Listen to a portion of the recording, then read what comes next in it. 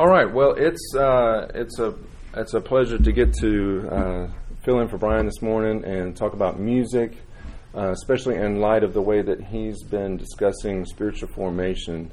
Those books that he recommended in the especially James K.A. Smith, and his book that is a couple of books that have been a lot of what Brian is thinking through and helping us to think through. They have been really, really a blessing to me and helping me rethink worship and music and just anthropologically, if you will, about who we are and how God can change us and how He does change us. So today we get to look at music, and Brian said, you can kind of take this as you want. You're talking about hymns, you can talk about music, you can talk about worship. And so for me, who doesn't do this kind of teaching setting a lot, it was kind of a rather open-ended option, but I was very, very happy to get to do this. So I hope that this all kind of makes sense, and if you feel like I am not making sense, please raise your hand and help us all make sense of what's going on. So the question I want us to think about in light of this whole series, disciplines and practices of following Jesus, is how can music help to make us more like Jesus? Because that's really the thing that we're trying to think through, right? That's the point of the Christian life and of this study. So let's start with a little definition of music from the Oxford Dictionary. What is music? Vocal or instrumental sounds, or both, combined in such a way as to produce beauty of form, harmony, and expression of emotion. Now, when I looked at that definition, one thing that really jumped out at me in those three aspects of the purpose of music, or what music does, is how much it reflects what God does in all of creation, right? Producing beauty of form, harmony around us in creation, an expression of emotion. And it really points to what we're going to talk about. And it's the ways that we reflect the image of God and what we do in all manners of creation, and it's certainly in music, that we are really, as someone had said, thinking God's thoughts after Him, right? So let's take a look at a couple of points here. Number 2, the meaning and beauty of music is bound up in the Trinity. Now, you could say this about all of creation, right? That creation is stamped with meaning, and music is a part of creation, right? And we can look to Psalm 19. The heavens declare the glory of God, and the sky above proclaims His handiwork. And then look at the details in Romans 1 about all of creation, what it says about God. For His invisible attributes, namely His eternal power and divine nature, have been clearly perceived ever since the creation of the world and the things that have been made, so they are without excuse. It's when we think of the heavens declaring the glory of God, that almost seems generic, right? It's kind of a very broad expression of who God is. But when you look at the Romans 1, it is as if we can gain even more specific knowledge about God from looking at creation, right? I mean, His eternal power, His invisible attributes, His divine nature have been clearly perceived in the things that have been made. So we can look to music and all of creation and find meaning there, meaning that points to its creator. Now, next, this may seem like a little bit of a stretch. I don't want to speak past the bounds of Scripture, but creation begins with music. When you look at Genesis 1, verse 2, so in the beginning God created the heavens and the earth. Then the earth was without form and void, and darkness was over the face of the deep, and the Spirit of God was hovering over the face of the waters. And you probably know that the Hebrew word and the Greek word for spirit are both the same words for what we would talk about breath or breeze or wind, right? So when it says that the Spirit of God was hovering, and that word for hovering is kind of a word of just motion, of fluttering almost. And what is music. Music is, in creation, in our world, music is sound waves that make the air vibrate, right? That's how it reaches our ears. So I don't want to overstep the boundaries here, but I think there is a connection between the Spirit of God being the breath of God, right? The air, the life-giving breath from God, and how we are made in His image are also filled with air and breath, and that's how we create music. And then secondly, another kind of point towards this in Genesis 3:8, and when after Adam and Eve have sinned and God is walking through the garden to find them, it says, and they heard the sound of the Lord God walking in the garden in the cool of the day. So that word for the cool of the day means the breezy time of day, the time of the day where the breeze is blowing and the wind is blowing. So when they heard, what they heard was in some manner related to the breeze blowing, the breath of God, right, the wind of God. And then, even more specifically, when we look to Job 38, 4 through 7, when God is answering Job and his questions about where were you and what is the meaning of all this suffering, God answers him, where were you when I laid the foundation of the earth? Tell me if you have understanding. Who determined its measurements? Surely you know. Or who stretched the line upon it? On what were its bases sunk?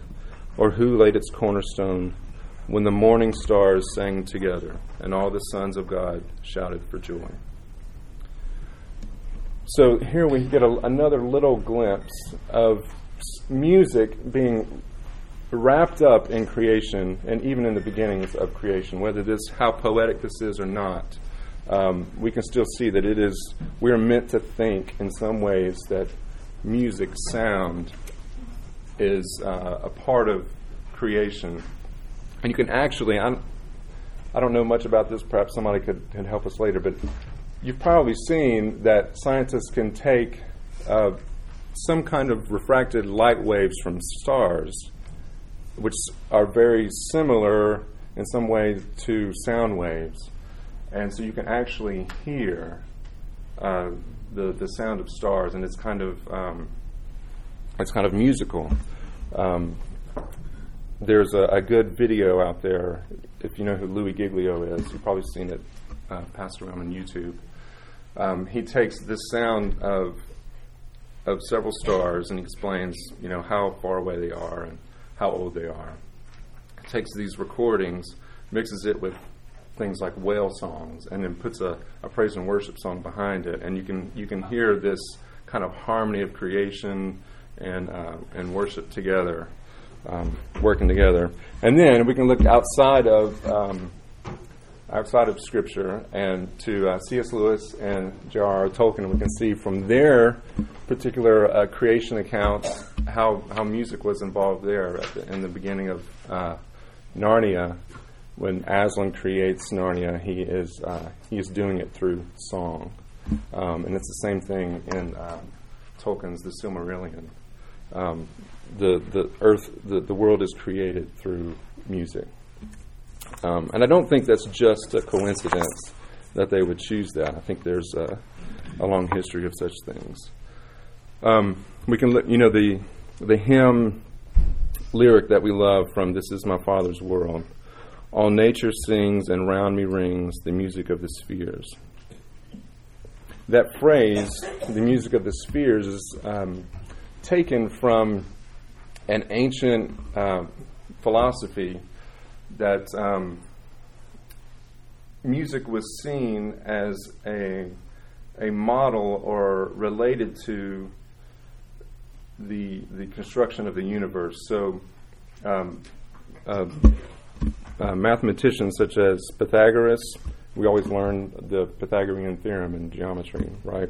We was also many of them mathematicians and philosophers studied music in kind of a more mathematical way, and they saw that the proportions and the mathematical qualities of the celestial bodies, right? The solar system, as a form of music and harmony. They saw the study of music as more of a mathematical exploration of the universe, more than an aesthetic pursuit. So the music of the spheres was this idea that we can know the properties of the universe by understanding better the properties of music.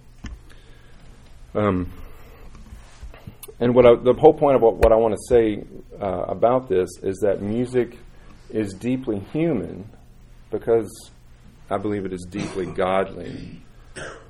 We reflect the image of God when we delight in music.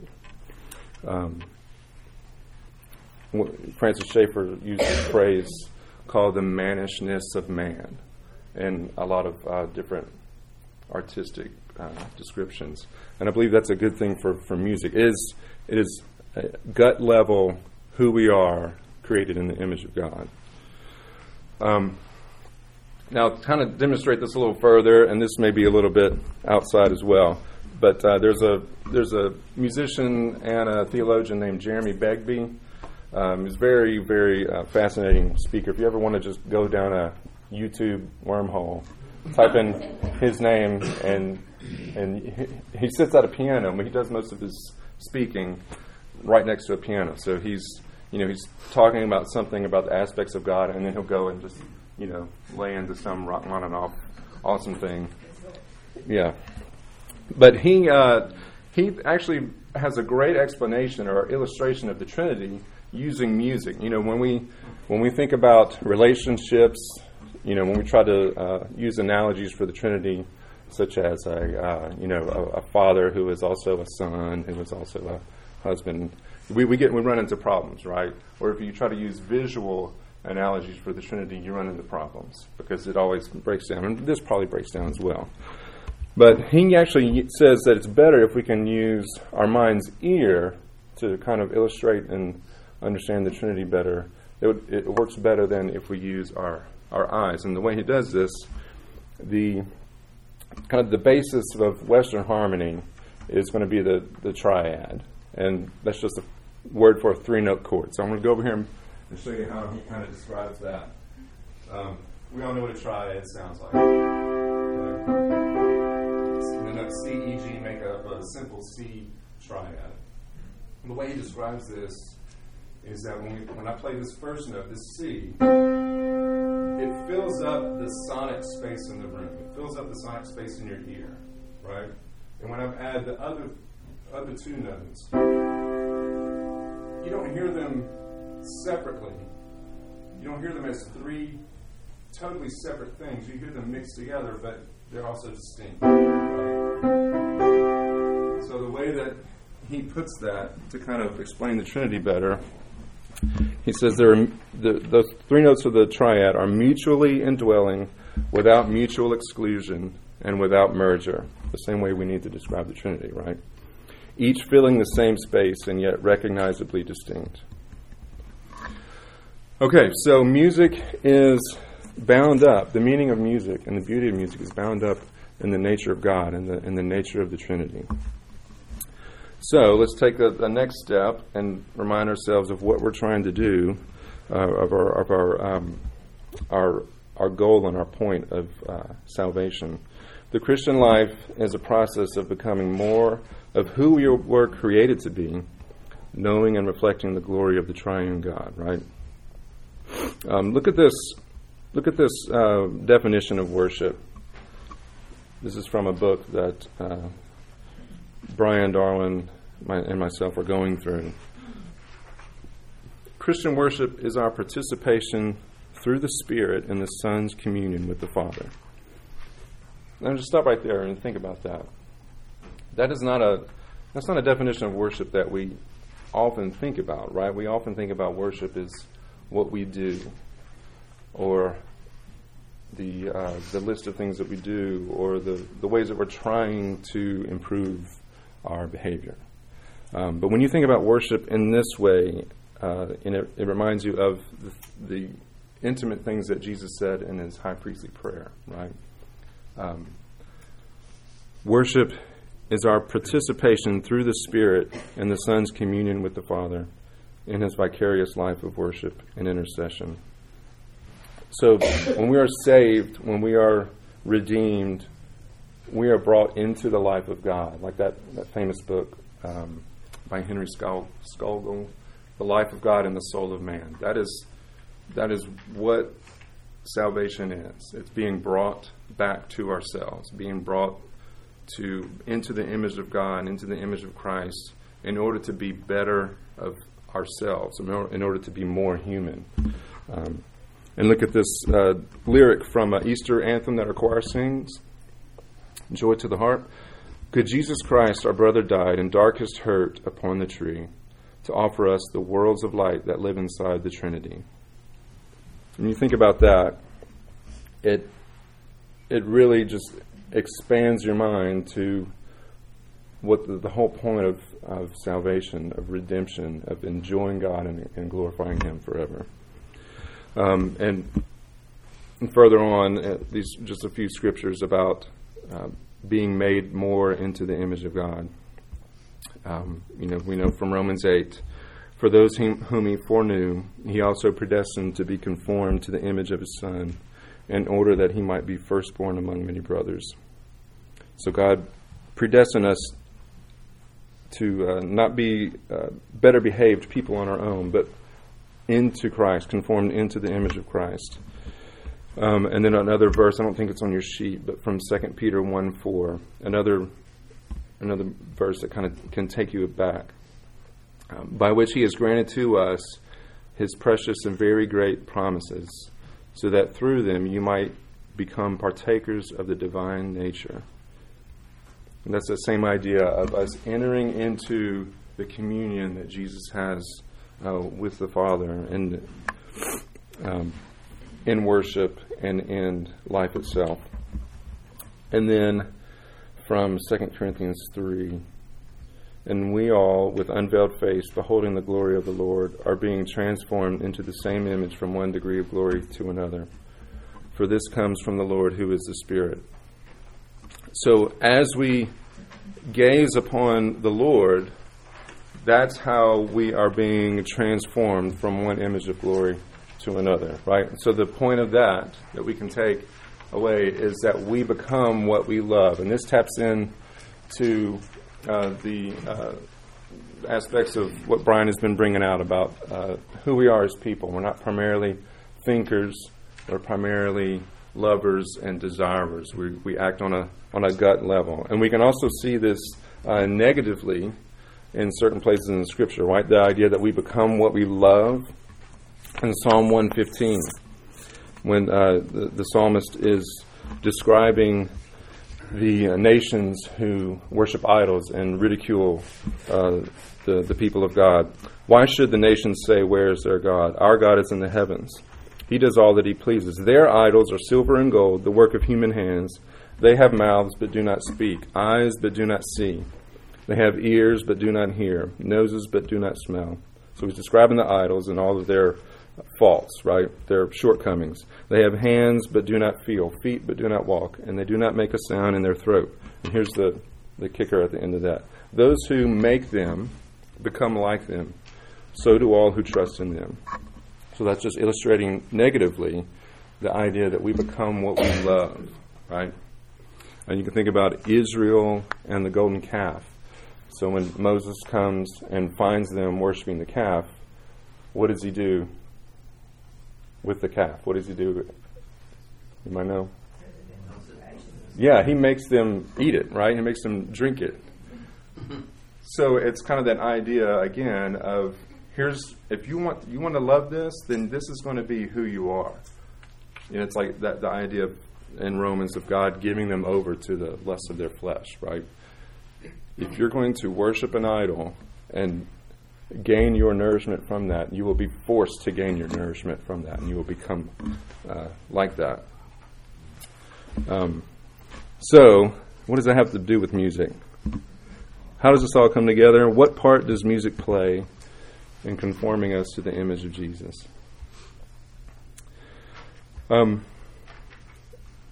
The the Holy Spirit, I believe we can look at from Scripture and see that the Holy Spirit uses the pairing of Scripture and music to change us in worship. Now, from this point on, I'm mostly talking about congregational singing. Okay,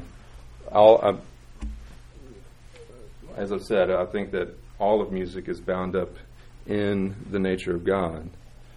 But when we're talking about change and worship, we're primarily talking about congregational singing.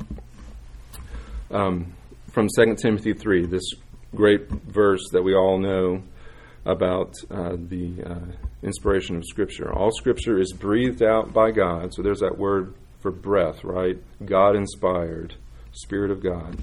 And profitable for teaching, for reproof, for correction, and for training in righteousness, that the man of God may be competent, equipped for every good work.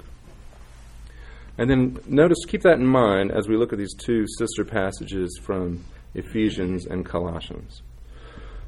First from Ephesians 5. Do not get drunk with wine, for that is debauchery, but be filled with the Spirit, addressing one another in psalms and hymns and spiritual songs, singing and making melody to the Lord with all your heart.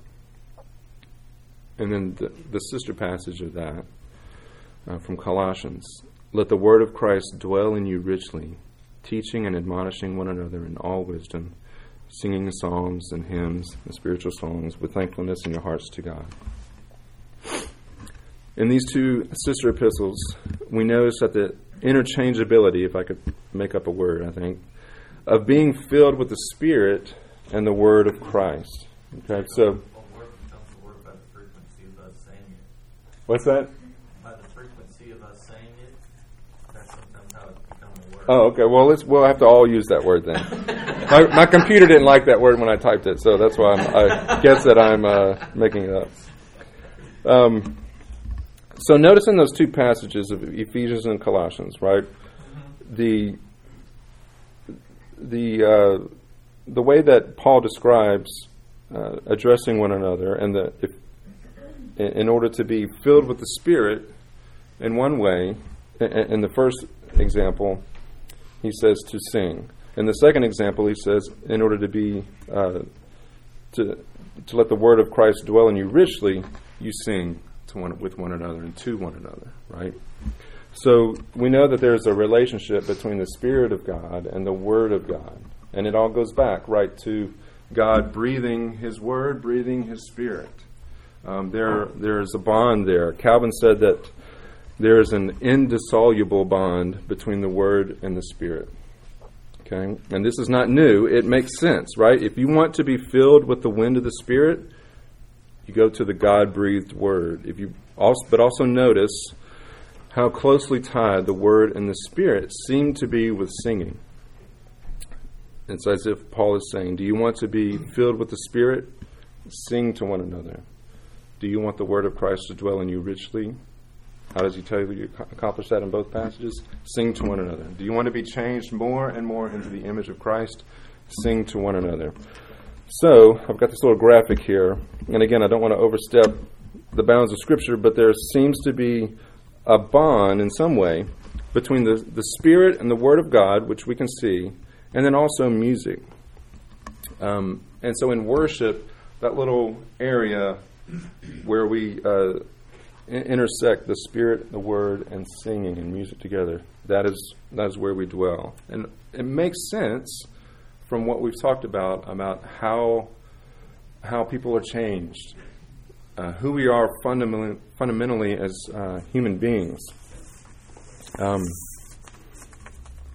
As we tap into the place of our imagination or our desires, right?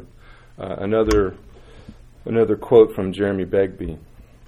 He says, "It would seem that music is particularly well suited to being a vehicle of emotional renewal and worship, a potent instrument through which the Holy Spirit can begin to remake and transform us in the likeness of Christ, the one true worshiper." One interesting thing about this quote and the essay that it's from is Jeremy Begbie is making a case that our emotions, I believe the name of this essay is called Faithful Feelings in a book called Resident Witness, but he's making the case that our emotions are primarily felt in our body. It's not in our mind, but it's a physical reaction, right? Our heart races, we get short of breath, pupils dilate, tears flow, emotions are felt in the body. And music affects the body, right? It's felt through the ears. When we sing, it's our lungs and our mouth and our hands or our feet. You know, I remember when you're a child and you're watching a parade. I guess this changes when you get older and bigger. But when a marching band is marching by, little kids can just feel it in their chest. You know, that bass drum is just felt. Music affects our body. Emotions are physical reactions, right? Yes. A perfect illustration of that with children was last Friday night with the Quavies. There were some children in the back, and they were just enjoying the music, running around in circles. When the music started, they started. When the music stopped, they stopped. Right. I mean, you take a 6-month-old baby and play some music, and they automatically start moving. You don't have to teach them to do that. It's a physical reaction. So the philosopher Immanuel Kant said that music is the quickening art. And then that word "quicken" is not just a convenient way to budget your money, but it is it means life-giving or inspiring. So that's what we've been talking about all along, right? God inspires us; He gives us His life, His breath, and music is an aspect of that. So to tap into what we've been saying again. Music is a shortcut to the seat of our imagination or our desires. In those books, when Jamie Smith talks about our imagination, you know, the name of the book is Imagining the Kingdom. He means that place of our desires, our gut level responses. So music is a shortcut to that place. It can have effects on us where mere transfer of information cannot reach us. And then there's a couple of ways to illustrate this. There are neurologists have done studies on the brain on music. When there's a book, actually, I think it's called The Brain on Music. I've not read it, but they do brain scans of musicians or composers, or also brain scans of people just as they're listening to music. And then different parts of the brain light up that aren't normally active. People who are actually, I believe, trained in music, they have developed parts of the brain where non-musicians don't have that part developed. And we all can probably think of examples of Alzheimer's patients, right? There is a documentary that's called Alive Inside. I've not seen it, but I have seen some clips of it online in a trailer. And then there's a story. If you've not seen this, I really recommend it. Just a little 5-minute clip. But it's this Alzheimer's patient named Henry, and he's pretty much non-responsive at all. And what they do in this documentary is they take iPods and fill it with music from that person's era when they were growing up. So this man was listening. They filled his iPod with Cab Calloway music, kind of a swing band director from the 30s and 40s. And so he's listening to the music, and all of a sudden he's animated. He starts singing along, he starts moving, and he starts responding. And then also, what's interesting is once he finishes listening to the music, he's also responsive for a period of time afterwards, even when he's just talking. So he normally is non-responsive, but he starts talking, having conversations, telling about what kind of music he loved and why he loved it, after he had been listening for a while. And one interesting thing that I believe that applies to us as well is that the doctor is talking about Henry. And the phrase that he uses is that Henry is restored to himself. And I believe that's a great way of what we've been thinking about, how music and worship, salvation, redemption, all of these things, they restore us to ourselves, but who we were meant to be, right? Who we were meant to be in Christ, fellowship, communion with God. And a personal example of this, my grandfather had Alzheimer's, and he probably died about 5 years ago or 6 years ago. And he played the piano. He played the piano by ear, just like I mostly do. And so he sang and played all the time, maybe just a handful of songs. But when I would go to his house, we used to live really close to them when we first got married.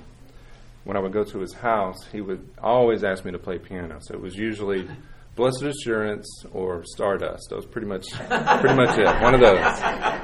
And then he started getting Alzheimer's, and then long, slow process. But he always remembered the lyrics to hymns, especially Blessed Assurance. And one thing that really struck me, and I'll never forget this, is so he would always ask me to play piano. And as his brain was deteriorating, physically changing, and he was forgetting more and more people. I think it even got to a point where he didn't remember my mom. He didn't remember.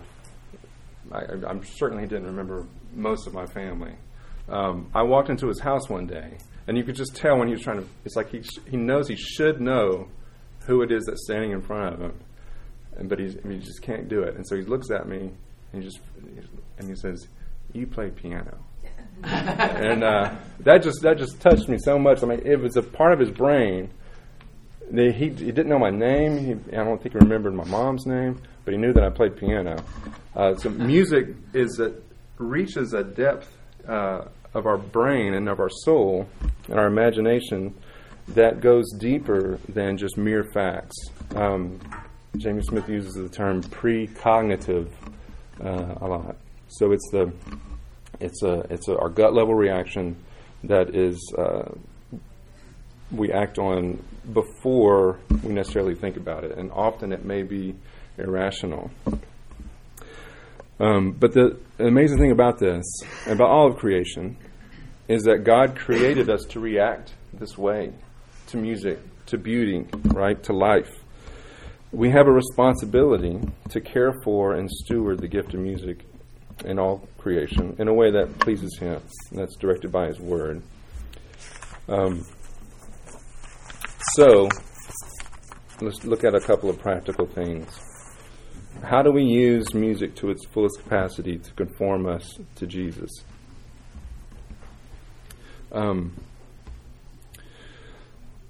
We look around us and we can all say that the world knows how to use music, right? The enemy knows how to use music in a negative way. I don't know how many of you caught the Grammys a couple of weeks ago. I did, as I was waiting for Daft Punk to perform. So I read an article a couple of days after the Grammys about how the whole evening was a liturgy of sorts leading up to this mass wedding of couples of all shapes and sizes, same-sex marriage, some not, at the end. But the whole evening was in some ways designed to make us think one way about love, and music was accompanying that, right? So that it was this ecstatic expression of feeling. And at the end, when this mass marriage took place, it all kind of made sense from what they were setting up the whole time. So that is a negative example of how to use music, right? It's with great power comes great responsibility, you might say, to quote Sliderman's uncle.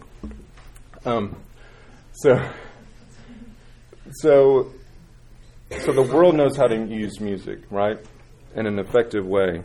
But the church also knows how to use music.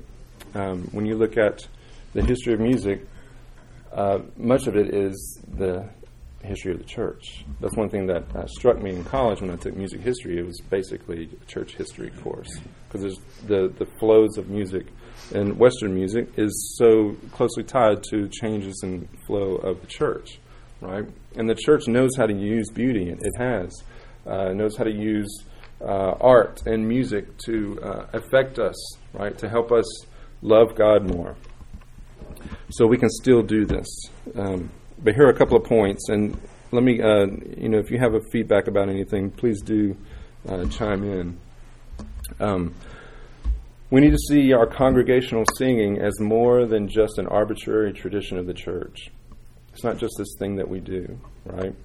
But it is a way that the Spirit moves us. It is one of the fundamental ways in which we are changed. When we sing the truth of God to one another, it is received in a way deeper than the mere acquisition of information, more deeply than just facts are spoken, right?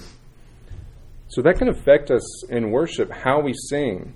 Do you want to help your brother? Do you want to encourage one another? Then we should sing as if we are, in fact, doing that. It's a powerful tool. Next, we can expand our repertoire of emotional expressions in worship. The Psalms can be our guide to help us do this. And we've been trying to expand our worship in some of these ways as well. Imagine this kind of continuum between celebration or rejoicing and lament that we find in the Psalms, right?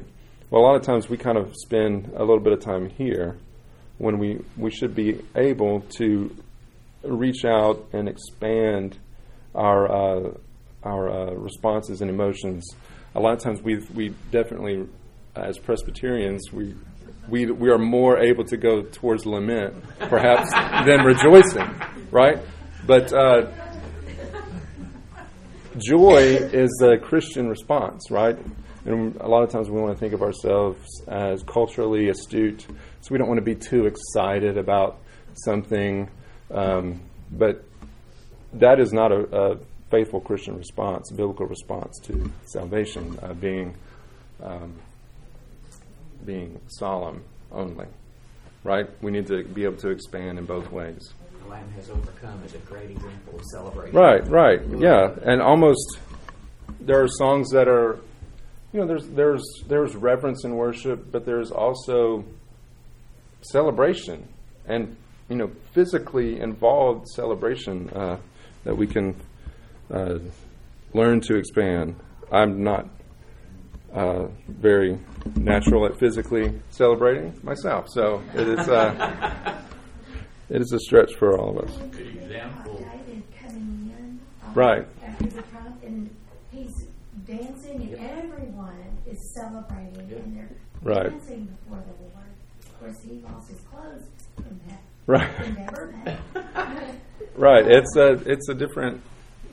Another thing that comes to mind is the song that the children sang in Vacation Bible School. You created me to worship you. You created me to love you. Mm-hmm. Right. It's very simple and profound truths of who we are. Good example of that was when David was bringing the ark back into the city. Right, that's what she was speaking of. Yeah, when he danced before the Lord. And then his wife started criticizing him. He said, I'll dance more wild. You see what I'm bringing in here? Right. You haven't seen anything yet. That's what he said. Here's another aspect for us to keep in mind.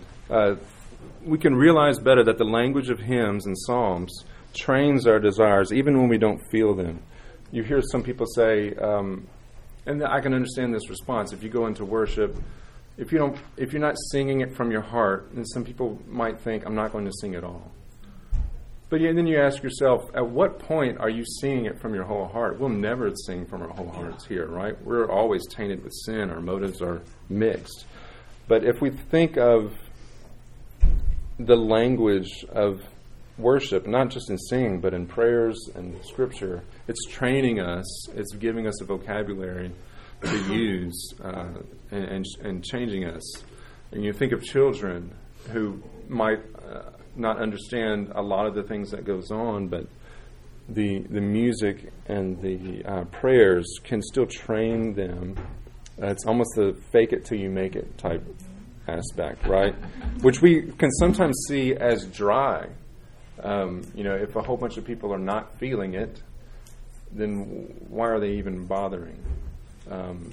There's good questions, and there's different responses that are valid, but we can see that these things do train us. There's a way in which doing that when you don't feel like it changes the way you feel. Right. Because, I've personally experienced that at times when you don't feel like singing. If you do, you soon get your attitude. Right. It's like this circular motion of same way relationships are, right? If you have somebody, or say your spouse, who you're not feeling very warm to, well, you don't feel like doing something warm towards them, loving, but if you do those actions, it can help create those kinds of emotions that you may not be feeling at the time. And then next, related, we can be a little bit less afraid to let the physical creation of music engage our physical bodies in clapping, shouting, bowing, kneeling, perhaps even moving. All these words that are from the Psalms, right? And cultures differ from one to the other, so we don't have to make ourselves do things that's obviously uncomfortable for us, but we can try to expand our physical repertoire, if you will. And then we can also, this is kind of a music snob point here, so forgive me, but we can also seek a deeper understanding of music in order to engage our minds. So, we talked about music being a physical phenomenon that engages our bodies, but it needs to engage our mind, like Paul says, I was singing with the Spirit and with the understanding, right? So we can, I believe that the people of God, the church, ought to have some fundamental knowledge of music in order to better understand and execute music and worship. And then we can also learn to appreciate and enter into musical styles other than our own heart language. The term heart language is used for like Bible translators, like the Summer Lads are doing, right? When you have a translation of the Bible and that is not your heart language, the language that you grew up in, it's not going to reach you in the same way than as if it were translated into your language. Music kind of can work in the same way. The world is changing, cultures are colliding, and the world is getting smaller around us, right? Musical styles, you turn on the radio, a lot of times you don't know how to classify a certain musical style anymore. It's all kind of mixed, right? A lot of that is probably financially motivated, perhaps, at times. But there is a sense in which the world is getting smaller and the cultures are kind of combining. And in a way, this reflects the future kingdom of God, right? That all of the tongues, tribes, and nations will join together as one, each offering their own cultural values. So, what can we take away from this? I think that we can just enjoy the gift of music and enjoy the gift of being able to encourage one another in worship with our songs and with singing. So let's commit ourselves to sing strongly and heartily to the Lord and to one another in order to build each other up in the power of the Spirit. Anyone have any questions?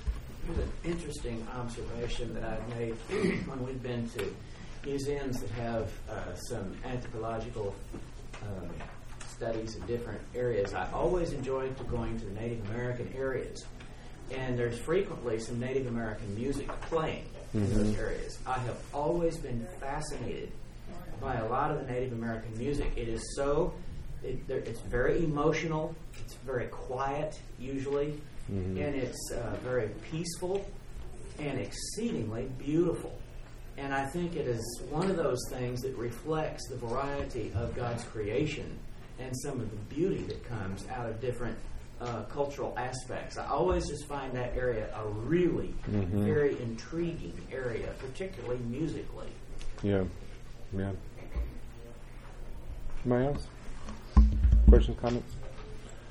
All right, so let's pray, and then we'll go and worship together.